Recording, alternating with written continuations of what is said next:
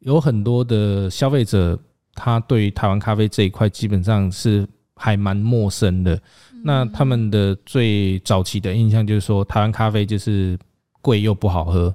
那其实我们会想要自己出去，是想让更多的消费者可以知道说台湾咖啡其实是你没有喝到好喝的。那当你喝到好喝的时候，你会很质疑说这确定是台湾咖啡吗？那我觉得说我们是属于第一线接触的农民，我们觉得说直接去跟这些消费者去做推广，去做介绍。那跟消费者的互动，其实一来一往，消费者他会从你在跟他介绍啊、解说啊、讲解的过程当中，他会得到更多，他会听到更多。畅谈嘉义大小事，一起聊进心坎里，让我们整天在一起。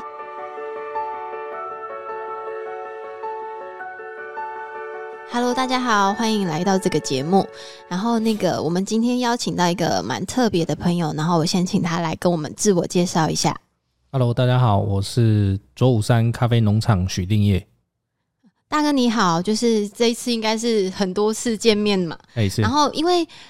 知道你其实一直就是都是在做咖啡相关的产业。对。然后想要请问一下，你当初是什么原因会让你选择来做咖啡？我们家从20几年前开始，其实还没种咖啡之前，一开始就是种茶。那在要转做咖啡的那几年，刚好因为台湾茶的市场，因为很多进口的茶，像越南啊、大陆啊，那个时候没有比较完整的法规去规范，所以变成说进口进来的茶，它就是会冲击到台湾的茶的产业，甚至包括价格。所以在那几年，也因为本身自己家里的茶树年龄其实已经到了一定的年龄，那个时候就是在考虑看是要换其他的作物，还是说继续把茶重新种。那后来就是跟父亲在聊天的过程当中，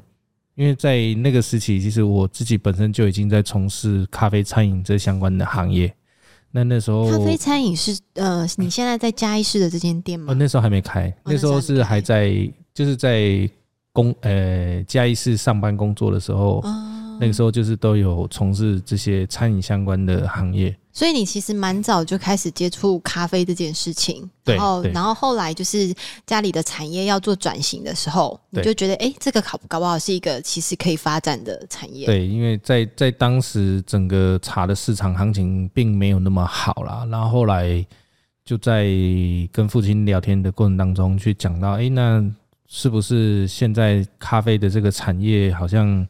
比较少人在种植，那好像咖啡也不错。那因为我父亲他之前跟朋友在聊天的时候就有聊到说，咖啡它是全球的经济的几大作物之一。那时候就是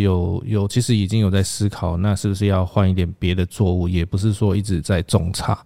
那就在隔年就把其中的一块茶的种植地块就把它种植了咖啡，就这样开始了我们咖啡的这个产业。对。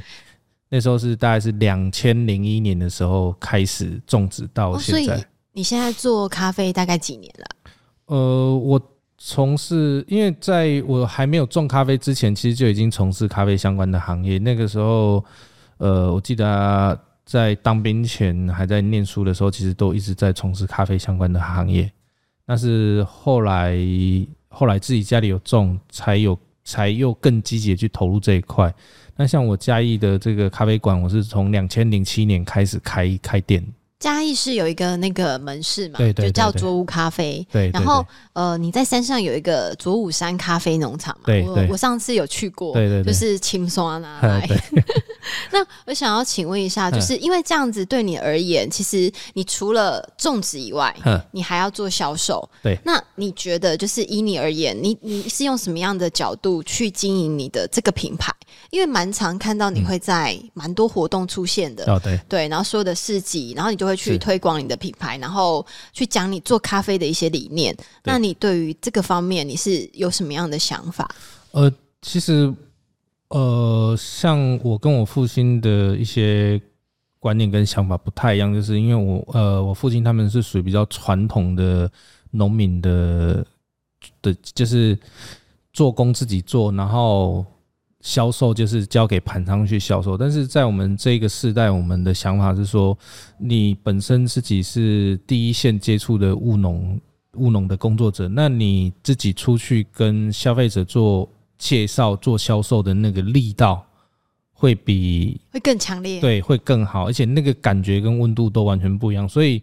像从我开始接手经营这个销售的时候，其实很多的市集啊，包括要跑一些咖啡展啊，那农特产的市集啊，其实早期开始那个时候有这些市集，我其实都会自己跑，因为我觉得说有很多的消费者他对于台湾咖啡这一块基本上是还蛮陌生的。那他们的最早期的印象就是说台湾咖啡就是贵又不好喝。那其实我们会想要自己出去，是想让更多的消费者可以知道说台湾咖啡其实是你没有喝到好喝的。那当你喝到好喝的时候，你会很质疑说这确定是台湾咖啡吗？那我觉得说我们是属于第一线接触的农民，我们觉得说直接去跟这些消费者去做推广，去做介绍，那跟消费者的互动，其实一来一往，消费者他会从你在跟他介绍啊、解说啊、讲解的过程当中，他会得到更多，他会听到更多，甚至他会觉得说原来台湾咖啡其实也有我没喝到这么好喝而且这么用心的。这一直以来就是说我宁愿说自己辛苦一点出去做这个销售啊，然后去面对这些消费者，让消费者知道说我们台湾咖啡事实上是真的是很好的东西。因为我们台湾咖啡它的成本如果平均起来，它一定比国外任何的一个进口的咖啡产国成本都来得高。因为我们会那么高的原因是因为我们台湾的人工成本高。对，所以在国外，一般国外做那个咖啡的，他们的地方大概都会是在哪些国家？其实我们常听到像巴西啊、哥伦比亚、伊索比亚，其实这些他们的人工成本其实都非常的低。那再来就是他们的种植面积是非常非常大。对，你像我们全阿里山的所有的庄园加一加，才差不多一个庄园的面积，就是我们全部的阿里山就等于是国外一个庄园。对，所以你就可以看得出说，其实台湾它就是人工成本跟土地的成本其实都非常的贵。所以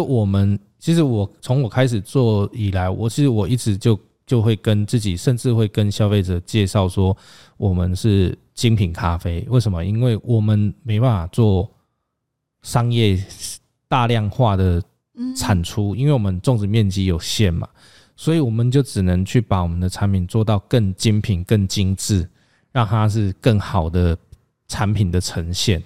那你在这个推广的过程中，因为相信你刚开始做咖啡这个产业的时候，其实就像你刚刚讲的，大家对于台湾的咖啡其实印象还没有那么深刻。因为其实就是近几年一直努力不断的结果，大家开始知道台湾咖啡，知道阿里山的咖啡。对，那你在这个过程之中，你在跟客户解释或者是在跟朋友解释的时候，你有没有遇到什么你特别印象深刻的事情？其实最常听到就是其实很多消费者其实还没喝到之前就会给我们的反应就说台湾咖啡贵，台湾咖啡难喝。因为其实我当然是可以理解说这些会这样讲，因为他们一定曾经有喝过台湾咖啡，那一定是印象非常不好。那当然我能理解说你要一直用这种爱台湾的这种方式去让消费者说你为了爱台湾你要买台湾的东西，但这不是我自己本身就不是很认同。因为你本身你的东西不够好的话，你要消费者为了爱台湾而去跟你买你的东西，其实他顶多有爱你一次两次，他不可能长久爱你。对，所以其实我一直都会让产品自己说话。其实像这种听到说客人说台湾咖啡难喝，台湾咖啡贵，其实我其实都会跟消费者说，没关系，你先喝看看。那如果好不好喝都没有关系，那就算当让我请客这样子。因为我觉得说至少说你喝看看，因为产品会替你说话，你的东西如果真的品质有到位的话，其实就不担心说消费者喝了的反应会跟他以往的印象是一样的。所以我们很常出去做市集啊、展售啊、咖啡展之类的啊，其实会很常听到消费者会吐槽说卖那么贵又难喝。但是我觉得说当我的产品端出去给客人喝完之后，其实都会看到客人有吓一跳的感觉跟表情，那你就会很有成就感。对，他下一句话就说这真的是台湾咖啡吗？对，然后我们就会说对，100%产出阿里山产出的台湾咖啡。那因为其实有去过山上的农场嘛，然后其实知道你对于就是咖啡现在的研究是越来越深，然后可以请你简单就是跟我们介绍一下说台湾咖啡目前的制作方法有几种。 OK， 以传统的比较基本的话，我们会有分成水洗，然后蜜处理，然后日晒。那水洗的话，它又会有分成干式发酵水洗跟湿式发酵水洗。那像干式发酵水洗，它就是我们咖啡采摘下来，它会带有果皮，我们要用专用的机器去把果皮给去除掉。那去除掉就是果皮去除完，就里面是带有着果肉的咖啡，然后我们就会装在桶子里，让它静置去发酵。那发酵就是要让它去分解它这个脱完皮里面的这个果胶层跟果肉，藉由这个微生物去把这些果胶给分解掉。那分解掉之后，我们再去做水洗。那还有另外一个水洗的处理法，就是我们脱完外果皮之后，就带着这个果肉去把它泡在水里面。全程就是泡在水里面。对对对对，就是脱完皮之后泡在水里面，藉由里面水还有一些微生物去把它的这个糖分跟果胶给分解掉。因为我们如果说脱完皮之后没有分解掉外层这个果胶的话，它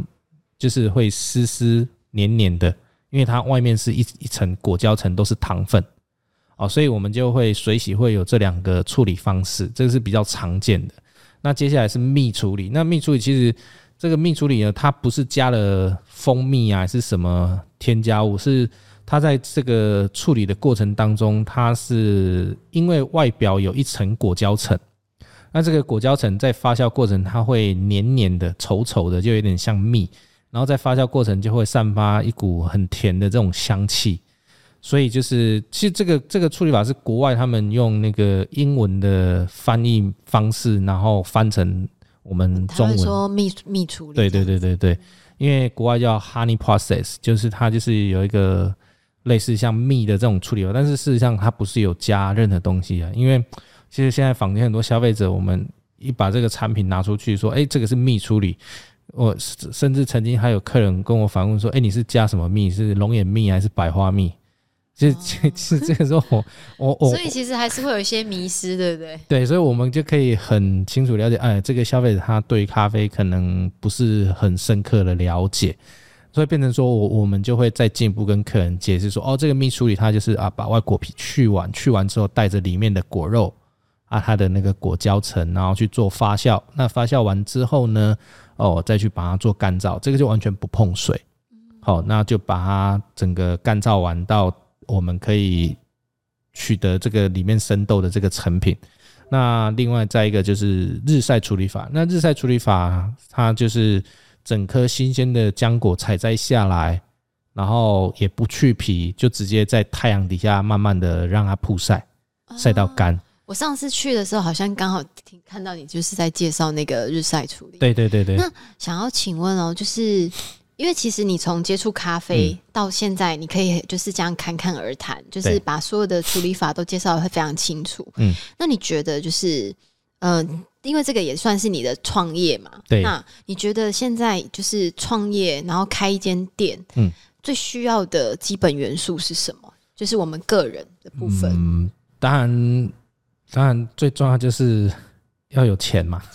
这个是重点。没有，其实我觉得你要有那一份就是很执着的心啊，因为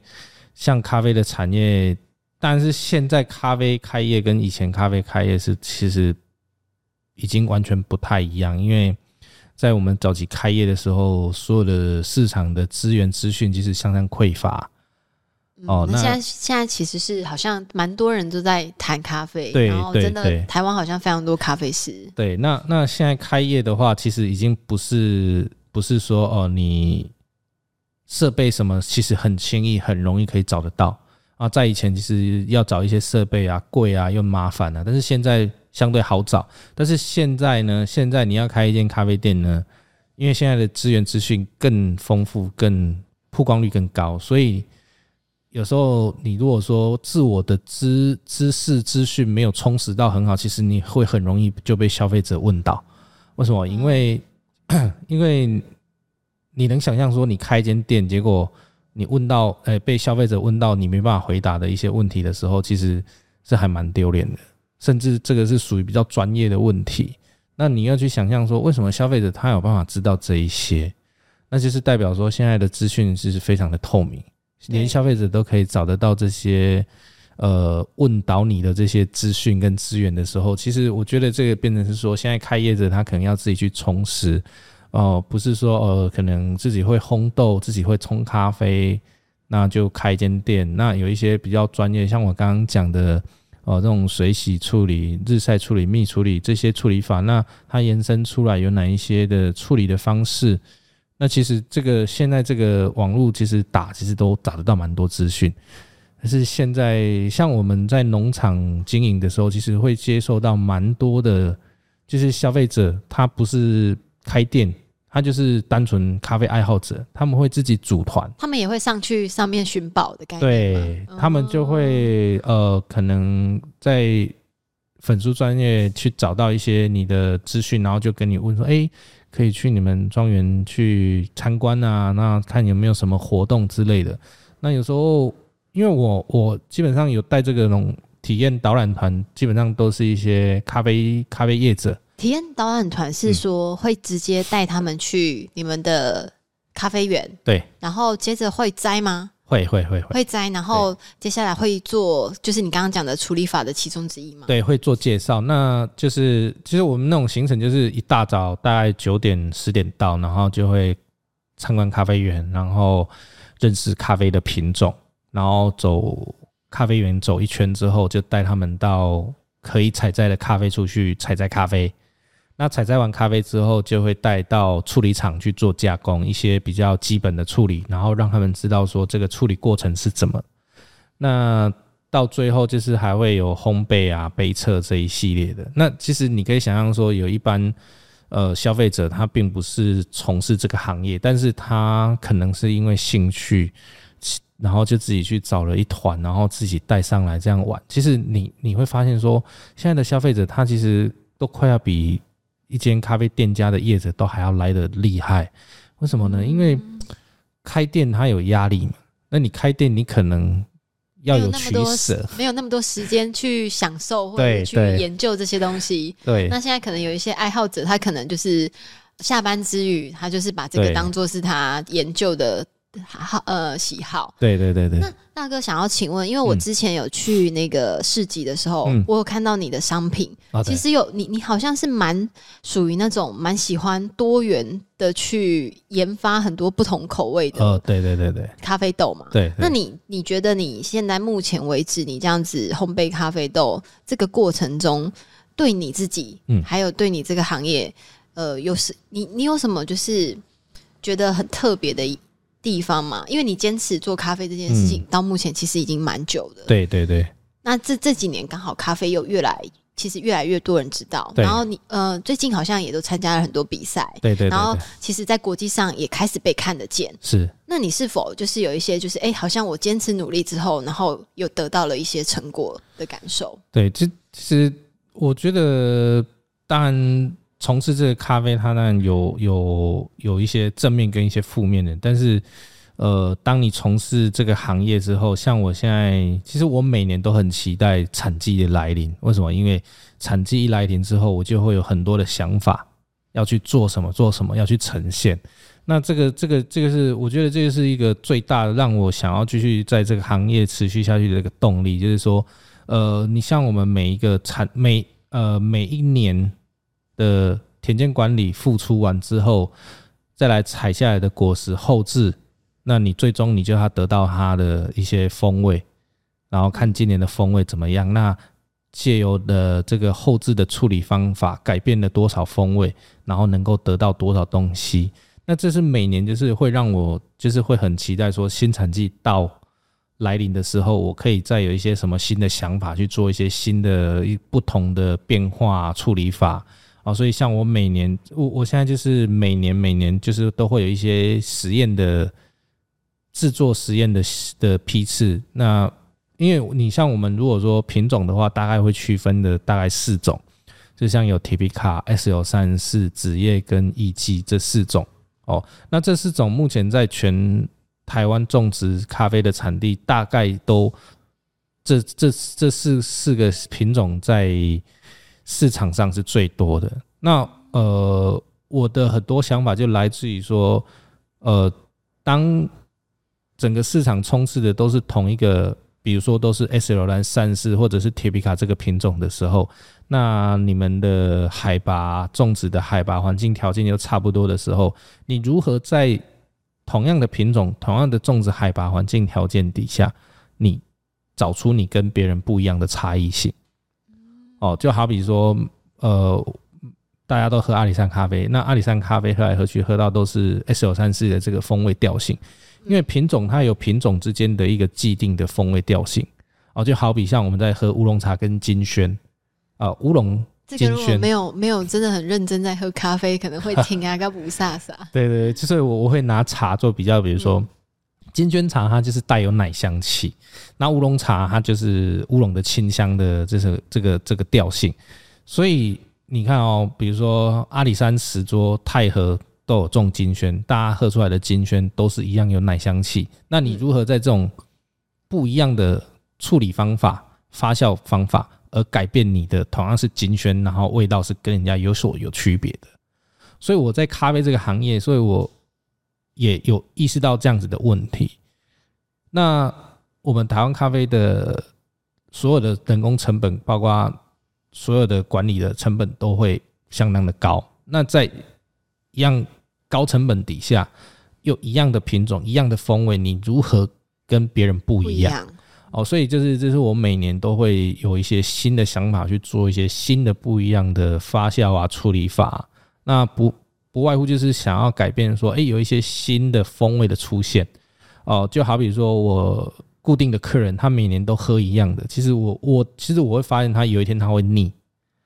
因为重复一直有给他一个新的东西，对对对对，然后他每一次都有一个新的体验。对对 对，因为觉得有时候好像有一些在喜欢喝咖啡的，是在喝就是他当下的那种享受跟体验的感觉。对，就一杯好的咖啡可以让你一天心情都很好，一杯很糟糕的咖啡，你今天心情就是像灰，像那个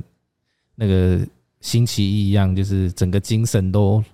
没有了。所以这个就是我会一直去创新，去改变一些不同的处理法。那大哥，就是最后我想要问一下，就是说，因为我们其实现在越来越多人其实会来嘉义开家咖啡店，对，因为我们好像有开始感觉到，嘉义县市都开始有一些特色的小店，对。那其实到目前为止可以从事咖啡这个行业这么多年的人其实并不多，对。那你觉得对于这些刚新回来嘉义开店的这些年轻人，或者是一些有想法的创业的人，你会有什么建议？我会建议就是说，如果说真的想要从事咖啡这个行业的话，不是说你学会基本的冲煮然后学会如何去销售，或者是你已经学会了怎么烘豆子，我觉得你可能要到这个咖啡的产地去走一趟。为什么？因为在目前很多的咖啡从业者，其实有的他真的就是冲煮很厉害，怎么冲煮，但是他不会烘。但是他去过了一趟产地之后，他发现说，所有的咖啡的品质最大的主要原因就是来自于产地。你的风味好坏，你的品质好坏，其实你后面的烘焙跟你后面的冲煮，它其实都只是堆叠的加分效果。比如说你现在你的产地制作这个东西出来，它的根本的这个品质就已经很好了。对，它基本的分数可能就已经有80分，你后面就是烘焙再加10分，冲煮再加10分。出去其实你要达到90分、100分，其实都很简单。但是你如果在产地产区的时候，你的品质本来就只有50分、60分，你说你烘焙要加个20分、30分，冲煮要加个20分、30分，其实是很难的。所以我觉得说，如果说真的有对这个咖啡相关行业有兴趣的话，我觉得就是真的要去产地走一遭，然后去实际了解咖啡的产地啊，咖啡的品种啊，它的一些制作过程啊是怎么样，那管理会影响哪些层面，这到最后你会觉得说不单就是自己累积这些经验，就你在跟消费者做介绍的时候，做解释的时候，我相信你会更有说服力。对，就等于是说，就本来就是你的亲身经历嘛，你真的去走一遭之后，你可能开始对各个做法都更了解，然后你也亲眼所见，然后你就可以更能去跟消费者谈说，我为什么选择这个咖啡豆的理由。对，那你到目前为止啊，做咖啡这件事情有没有觉得还有什么是你未来想要做的？像如果说我们以咖啡农场的身份去想未来的事情的话，当然是目前的目标就是希望全世界可以看到我们阿里山的咖啡。那当然再来就是说要找到一个属于是我们台湾的一个咖啡的品种。那目前我们也一直在做这件事情，像我刚刚讲的这些所有的品种名称啊、品种名，这都是来自于国外。那我们现在就是一直在努力找一个台湾可能自己可以对，就是从自己农场里面的这些品种去做培育、杂交，然后去孕育一个新的一个品种，然后这个品种它又是新的，然后可以在台湾独立命名，然后又是有一个很好的风味，然后甚至可以让国外喝到台湾的一个新的品种，是一个很棒的风味。对，那大哥很谢谢今天就是跟你聊这样，然后让我们其实对于咖啡这个产业，还有就是你可能在咖啡这个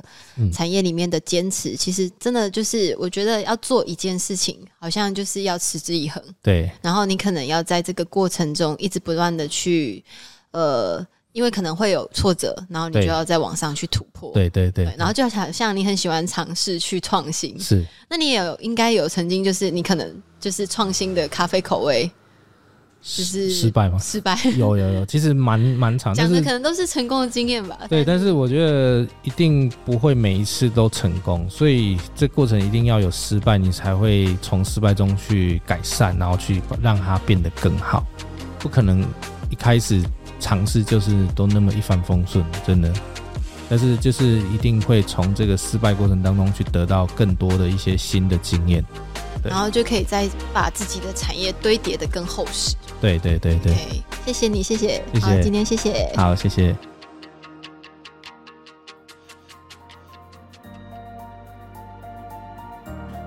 告诉你沉香这样子一个东西之前，我要先让你了解沉香它是怎么形成的。沉香它是木头，但是也不算木头，怎么讲呢？沉香树它是一个质地非常松散的一种植物，虫子啦、野兽很爱撕咬，因为它的结构松很好吃，所以野兽毫不费力就可以在它的树皮上啃咬下来。那因为有野兽啦、虫子啦，然后还有一些天灾人祸嘛，造成沉香树它受伤。那沉香树受伤的时候，它会去凝油保护它的伤口，